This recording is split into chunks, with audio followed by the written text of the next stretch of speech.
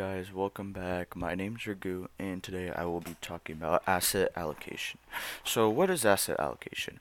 Asset allocation is dividing an invest portfolio among different assets categories such as stocks, bonds, and cash. The process of determining which mix of assets to hold on to your portfolio is a very personal one.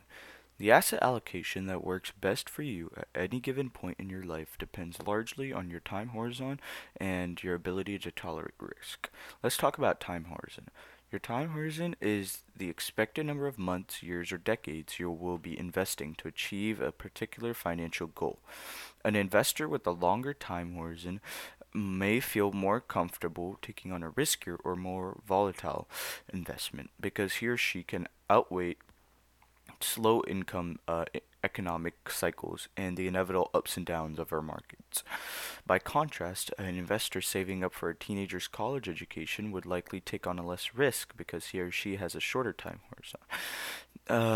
Risk tolerance. Risk tolerance is your ability to uh, lose some and all of your original investments in exchange for a greater potential returns.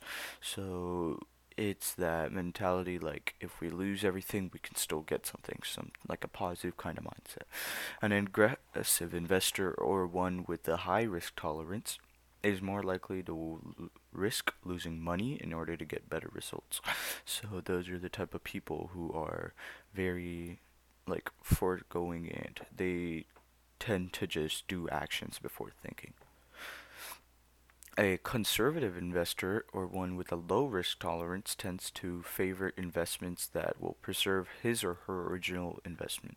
So they think more and they make sure they're doing one that won't lose any of them. And in the famous sayings of conservative investors keep a bird in hand while aggressive investors seek two in one bush. Risk versus reward. When it comes to investing, risk and reward are entwined. You probably heard the pain no gain, no, I mean no pain no gain. Those words come close to summing up the relationship between risk and reward. Don't let anyone tell you otherwise. All investments involve some degree of risk. If you intend to purchase securities such as stocks, bonds, or mutual funds, it's important that you understand before you invest that you could lose some or all of your money. The reward for taking on risk is potential for a greater investment return. If you have a financial goal with a long time horizon, you're most likely to make money by carefully investing in assets categories with greater risk like stocks or bonds, rather than restricting your investments to assets which with less risks like cash equivalents. On the other hand, investing solely in cash investments may be appropriate for short-term financial goals.